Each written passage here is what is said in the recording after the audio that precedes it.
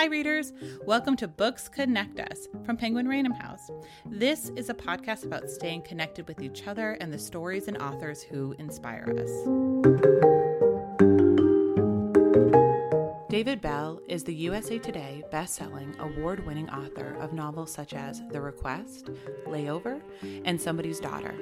In his latest thriller, Kill All Your Darlings, a student disappears and is presumed dead, and her professor passes off her manuscript as his own, only to find out it implicates him in an unsolved murder. This is a suspenseful, provocative novel about the sexual harassment that still runs rampant in academia and the lengths those in power will go to cover it up. Now let's join editor Danielle Perez in conversation with author David Bell. All right. Hello. Hi. I'm Danielle Perez. I'm an executive editor at Berkley, and I'm here today with the wonderful David Bell. Hello, David. Hey, how are you? It's good to talk to you. It is good to talk to you. You and I have worked together for a number of years, which is, we won't say how many. Now we can say how many. About 10, 52 years. 52 years. I tend to count it in numbers of books rather than years. So it's been 10, I think 10 books have come out, and the 11th book is coming out soon. Yeah. So that's it. Because we could be doing like 10 books a year. And it could be that because we're so young. Yeah. We could, but that would probably drive us crazy, I would imagine. Yeah, let's not do that. I don't know how you would do that, but so thank you, David, for joining us here today. We're here, well, just to talk, but also to talk about your new book that is coming up in July this summer called Kill All Your Darlings, which is, of course, such a great phrase from William Faulkner. In writing, you must kill all your darlings. So I think that's just such a really fun, interesting title. Do you want to speak a little bit about how that title fits this particular novel? Yeah, so Kill All Your Darlings is like you said, writing advice that's attributed to Faulkner, where basically he was saying, if you want to be a successful writer, you have to look at your writing and get rid of the thing that you think is most precious and most beautiful, right? And that will somehow make your writing better. Don't get attached to these things, right? And so the novel, Kill All Your Darlings, is about a creative writing professor who has stolen one of his students' books. The student disappeared and was presumed to be dead, and the professor needed to make tenure. The professor's name is Connor Nye, and he said, I'll just pass this book off as my own because my student is dead. And then the book got published. And the day the book is published, Connor comes home, and who is sitting in his living room but the student who is supposed to be dead? And she says, if you don't give me all the money. Yeah, surprise, I'm here. Surprise, here I am. If you don't give me all the money from the book, I'm going to tell the whole world that you stole my writing. And then things get even more complicated for Connor, because the police show up the next day and they say, hey, we saw you publish this book. And the detective who's investigating the case happens to read thrillers and has read his book and said, you know, the details in this murder in your book are very similar to the details in an unsolved murder here in town. And those are details that were never made public. Only the killer could know those details. And that makes Connor look like he's the murderer. So his problems just get worse from there. So the title Kill All Your Darlings refers to the writing and the writing teaching that goes on in the book, but also to the idea, spoiler alert, cover your ears, some people die in the course of the book. So it's also the idea that, yes, I know it's shocking to read a thriller where people die. But some people die in the book. So the title is meant to refer to writing and teaching writing, and then also the fact that there are some people who inevitably meet their demise in the course of the book. Yeah, so multiple layers of meaning for such a great phrase, as you said, that was attributed to Faulkner. But I mean, it also speaks a little bit kind of about the editing and the revision process as well, too, which is kind of interesting, too. That sort of, you have to be willing to let go of some things that you maybe are very attached to in a book, which I just think is really, I'm an editor, so I think that's kind of interesting too. I think it's funny that the editor has that perspective on the title. Isn't that funny? Think about the things that have to be changed and removed from the book and how the writer has to accept that. Yes, it is. But it's true. No. I mean, I think talking about teaching creative writing, I'm sure you've encountered this, but I teach creative writing. So like one of the things you encounter is that sometimes students think they write something and no one can touch it. And that's certainly not the process that happens when people are publishing books, that editors, agents, other people make suggestions and say, you know, this doesn't quite work. Could you make this clearer, whatever. And that's something that all writers have to learn to live with. It's part of the deal. Now you have written, this is your 11th novel, Kill All Your Darlings, your 11th suspense novel. And as you mentioned, of course, you are a professor at a university and have been for 16 years? 16 years, something yes. about that, yes, yeah. And you also, of course, direct the MFA program there. So after all of these other suspense novels that you've set in, you know, mostly Kentucky and Ohio, but in various different settings, why did you decide to now have this kind of mystery thriller plot set on a college campus? Was there a particular inspiration for it? Well, there were a couple reasons. I mean, I've always wanted to write a book set on a college campus just because I'm there and that's the world I know the most about.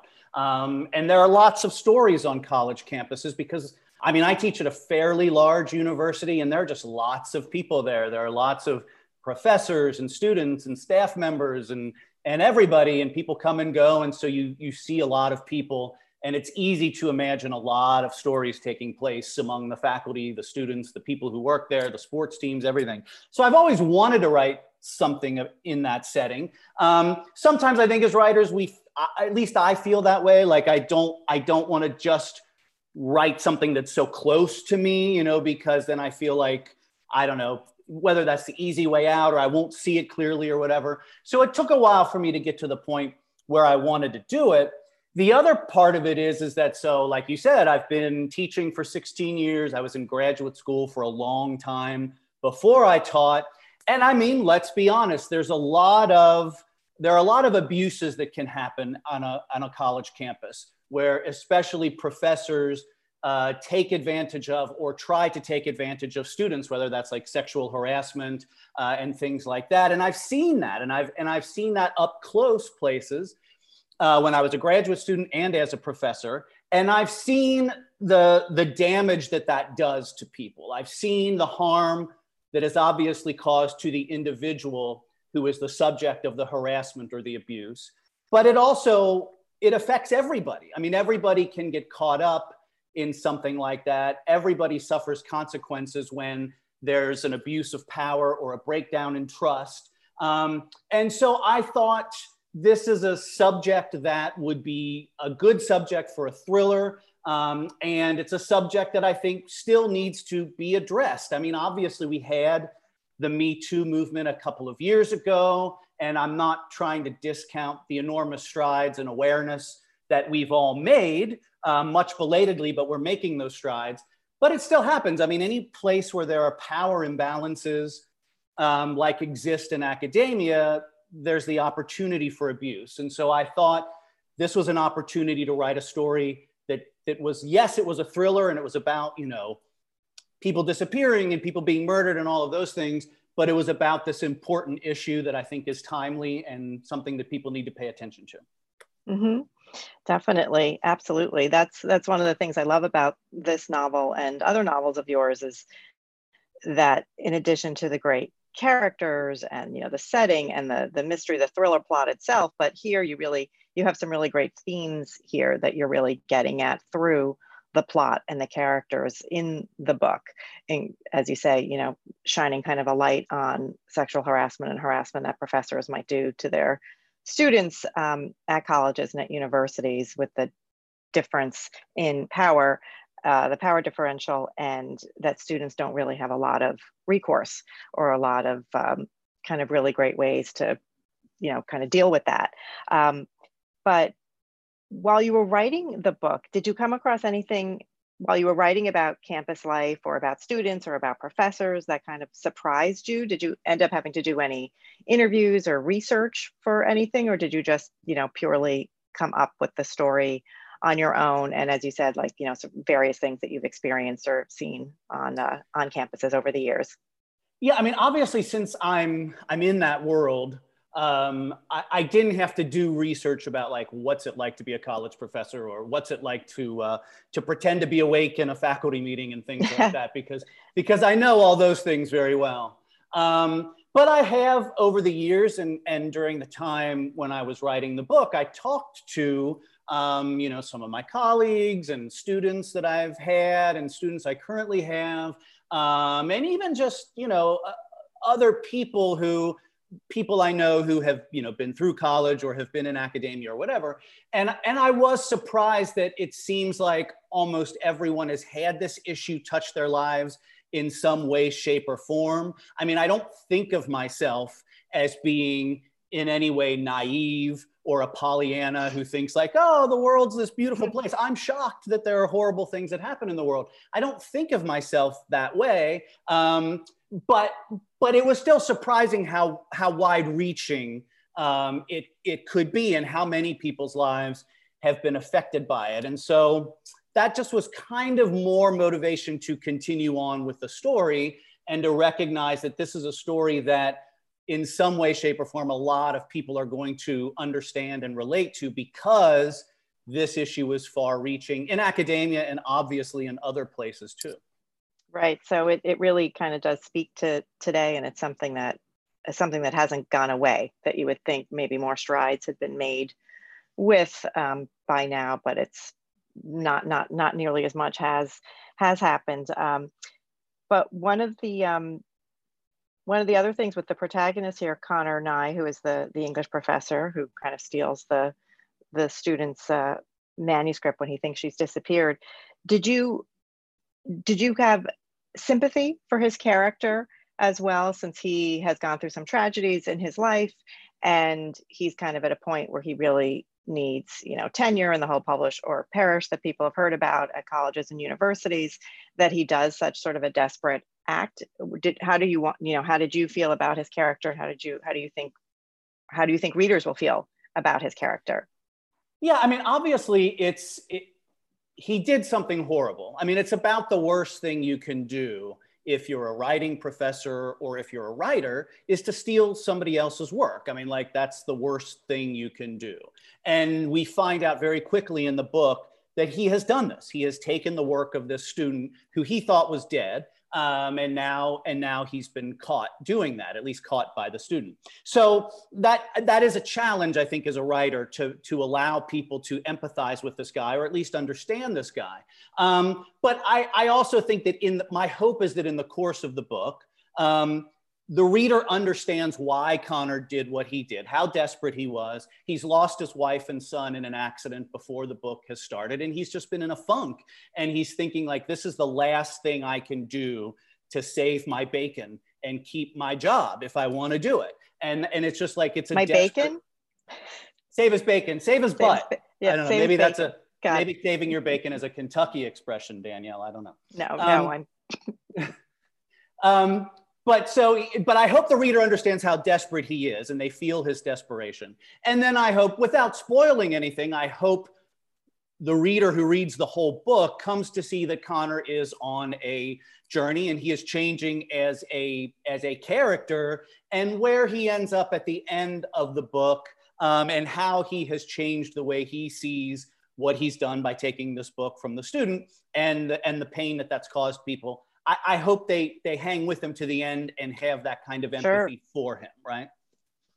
Well, what's great is that you always do these very fully developed, interesting characters where you can see different elements and different layers of them. And so the professor, and then of course the student herself when she comes back in a sort of a surprise. So your protagonist, Connor, he has a great rapport with his students. Perhaps too great a rapport. He goes out drinking with them sometimes.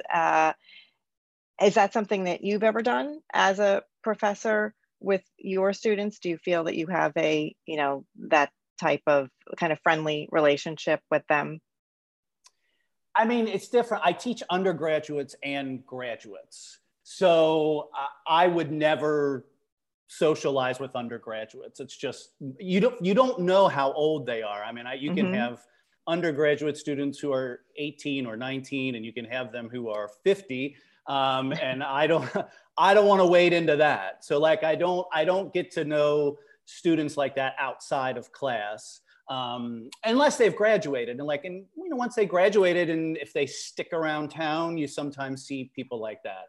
The graduate students I teach, occasionally, like the first day of class, when they're new graduate students, we might go out after class and like have a beer at a local place just to kind of like get to know everybody, and that kind of thing, because they're poor graduate students getting paid like very little money to be there.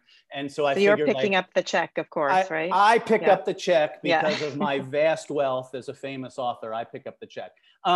So I do that. I mean, I think that, like I said, I teach at a big school.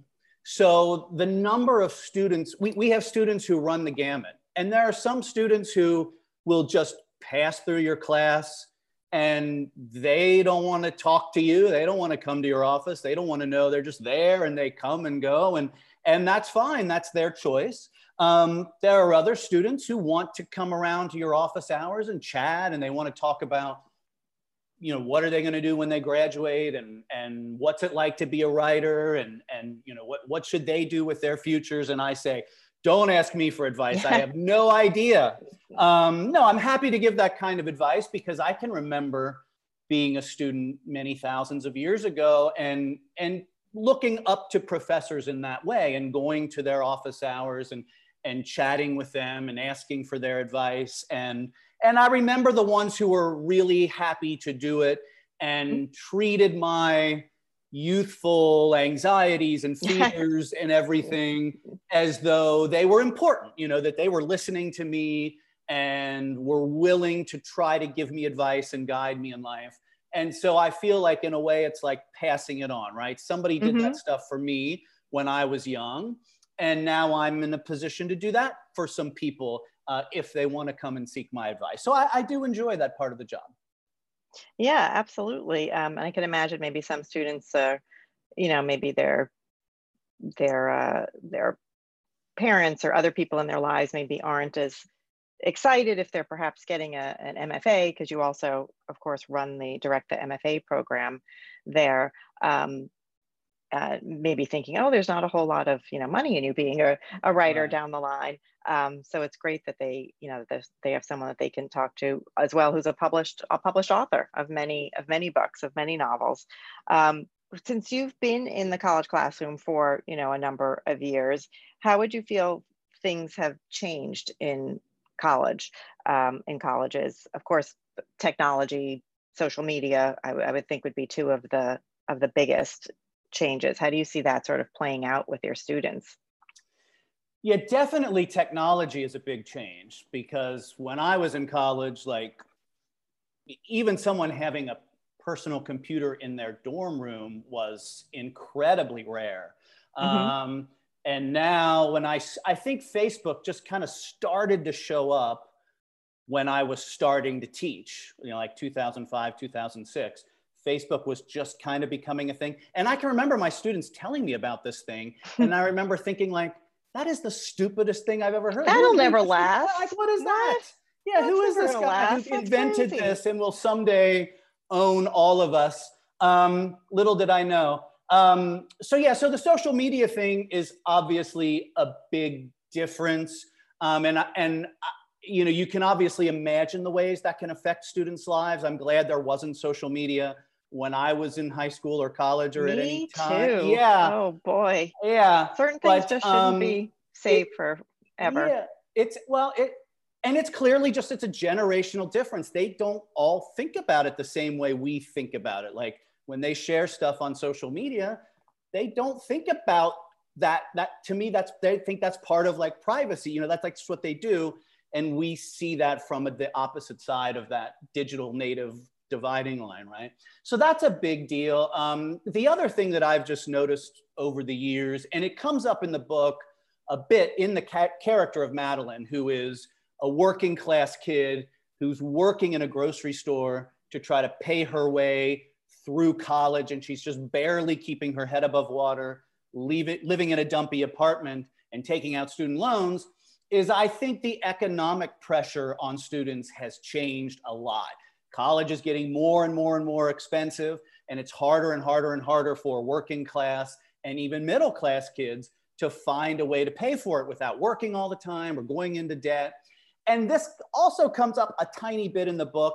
And I'm not asking anybody to cry for like college professors, but I think sometimes people have this mistaken impression that like, if you're a college professor, you're making tons of money and you're like, living the high life.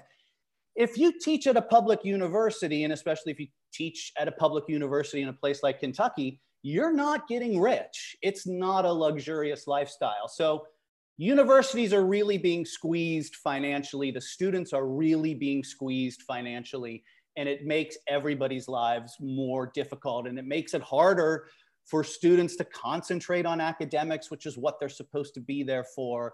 And I don't know how seriously we're taking that stuff as a culture, but that to me is something that just continues to be a bigger and bigger problem. Mm-hmm. Yeah, absolutely. I don't know how people afford, college these days. It's so tough. Now, this novel, also Kill All Your Darlings, differs a little bit from your other books, not just that it all takes place on, campus and has those sorts of themes and characters and issues.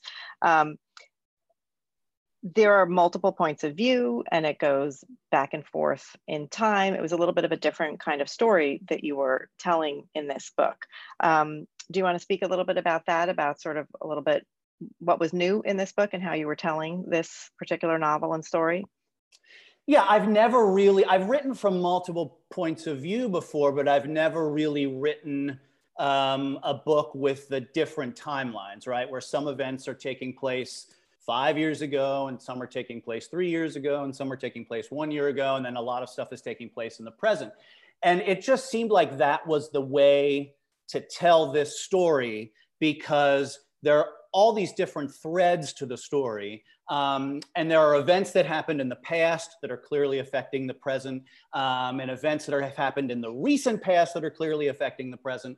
And different characters know different pieces of the story. And so every time we shift to a different time or to a different character, we learn something else. And the story is so jangled and crazy with all these different characters who have become involved in these murders and missing people cases and whatever, that it just seemed like that was the natural way to tell the story, that this was a jumbled, difficult story to get your hands on.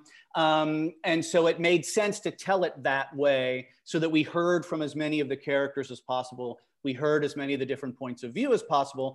And we saw, and all my books talk about this in some way, but especially in this book, the way these events from the past are directly affecting what is happening in the present, and that you can't escape from these things that have happened in the past. I think one of the characters in the book even says something like, the past always comes back to get you. You can't just like stay away from the past forever. So in this book, the past is literally happening on the page side by side with the present. And that gives that sense of that confused story that eventually we figure out what's going on. Did you find that to be more of a challenge to write that? I know you do obviously do outlines, kind of synopses for books before you start writing.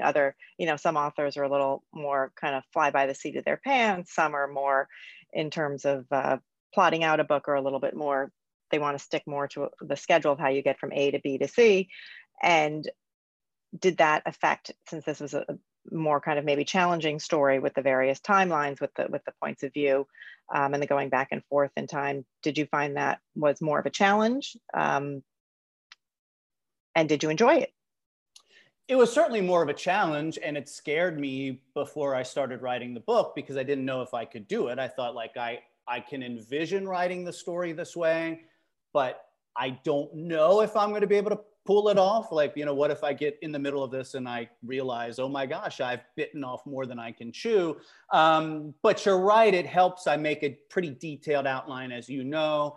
That helps. And ultimately it ended up being fun because of the challenge. It required me to think about the book in a different way, and to juggle more plot lines and more balls than I've ever done before. But the challenge was exciting to take on. And ultimately, I think the result worked. After much time and much effort. Definitely. The result ended up working well. So I'm happy that I took the challenge. I mean, I think that's one of the things, we talked about, like, writing a book a year and all that. I think writers have to find ways to challenge themselves and to push themselves. And I think readers respond when writers push themselves and challenge themselves and try different things.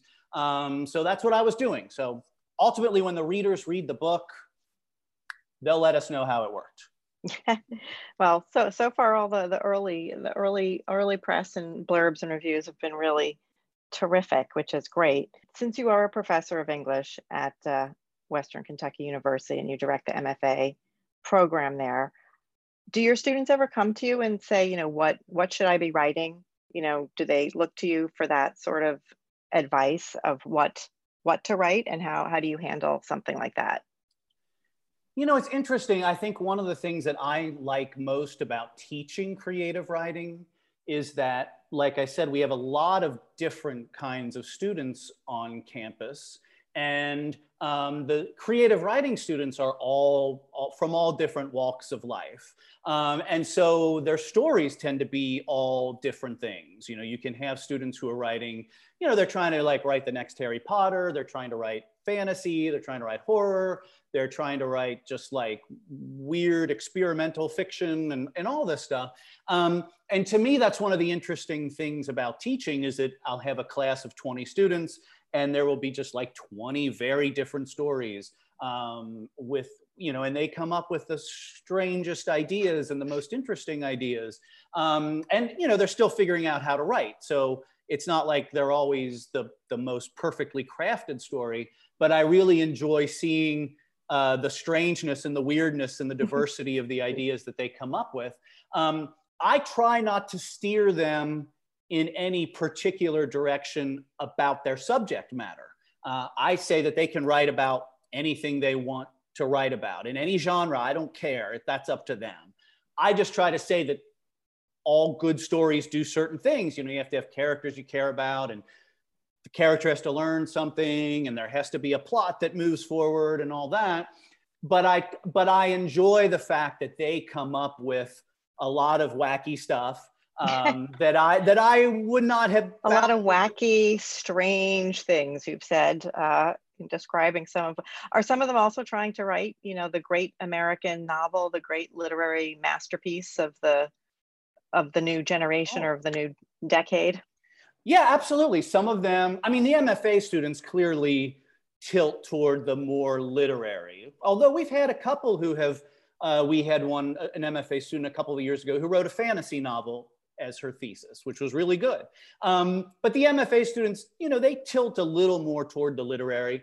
But even some of the undergraduate students come in with a strong literary sensibility, and they want to, they see themselves as being the next Faulkner or the next Jhumpa Lahiri or somebody like that. So they're trying all kinds of stuff. And every once in a while, there's even a student who they do something, and I'm just thinking to myself, I'm not sure I even understand what they're doing. And I have a PhD, and there are no Cliff's Notes online for the student stories that no one has ever read before. So that's where my training kicks in, and I pretend like I know what I'm talking about. Yes, very fortunate. Yeah, they're all original for sure. Yeah. All their ideas.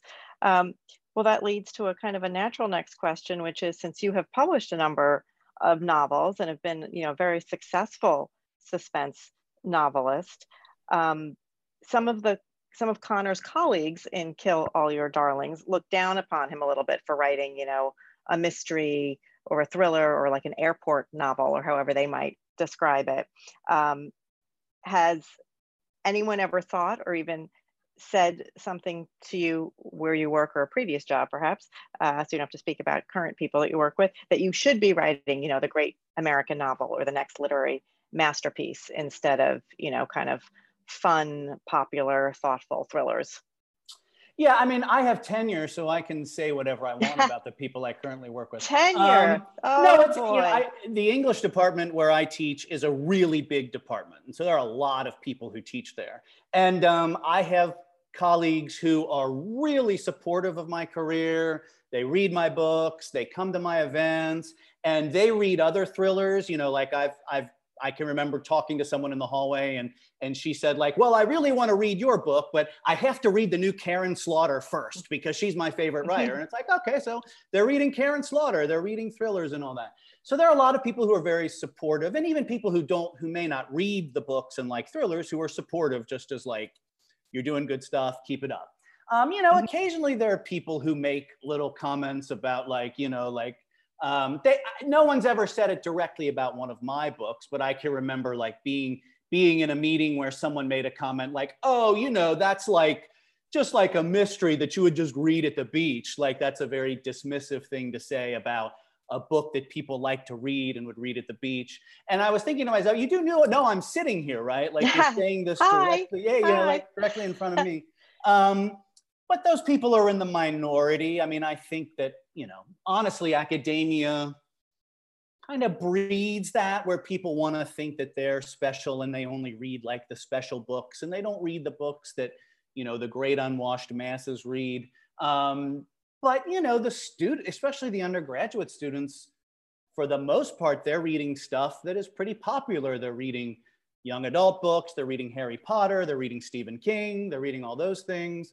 So I feel like I'm a little more in touch just because I'm writing and reading some of the same things that that those people read. And I think those categories, those categories get annoying at some point, just to like say like, read this and not this.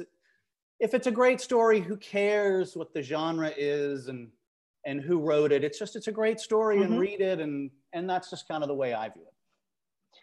Well, great. Me too, for sure. Well, that leads to a kind of a natural next question, which is, do you have any recommendations of any books that you're reading now or have, read recently that you'd want to kind of give a plug to or talk about here a bit? Sure. I mean, one that I've read recently that I thought was really good, and it's getting a lot of attention, so it doesn't really need my help, but that's Blacktop Wasteland by S.A. Cosby. Cosby, I'm sorry. And just like, I really like books that have like chases and cars and on the road and like people running. And that book has that, like that chasing noirish, kind of thing. And the guy getting drawn back into the life that he thought he had left behind. I think those stories are always interesting. And so that one is really well done. And I really liked that one. There's a book that is coming out in August, I believe. I got a sneak peek, Chasing the Boogeyman by Richard Chizmar. He's co-written books with Stephen King. This is a book he wrote on his own. And it's really interesting because it's like this faux true crime book about a made up murder. Rich has made up the murder, but it's presented as though it's like in cold blood or something. And there are like pictures and it's very documentary. Kind of like meta a little bit. Yeah, I mean, so it's kind of like if Ray Bradbury had written in cold blood. So you get like the weird, like creepy fall horror-ish atmosphere, but it's also about like this missing person and all that. Anyway, it'll be out in August and it's really great. And you should check that out. And then there's a good friend of mine, Kara Ruda, who's a great suspense writer. Her latest book, which just came out, called The Next Wife. It just has this really great hook where there's like this love triangle kind of thing. It's like a guy and his current wife and his ex-wife, and they're all kind of like forced to be together. And so just right away, it's such a weird, uncomfortable situation.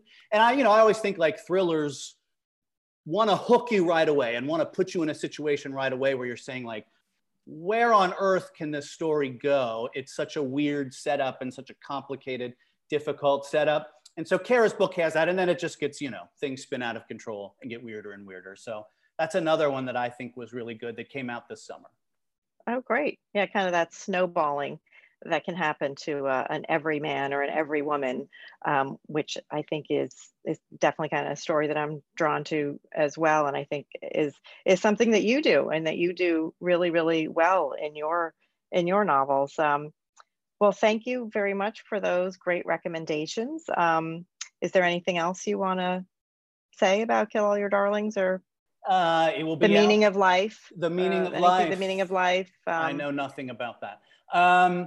No, Kill All Your Darlings will be out July 6th. I'll be doing some virtual events, and everybody can check out my social media pages, Facebook, Instagram, Twitter, and my website, davidbellnovels.com. And you can find out all the fun stuff that's going on. And I love to hear from readers on those platforms. So find out what's going on, and I hope to see you there. And thanks a lot. I hope you all enjoy the book.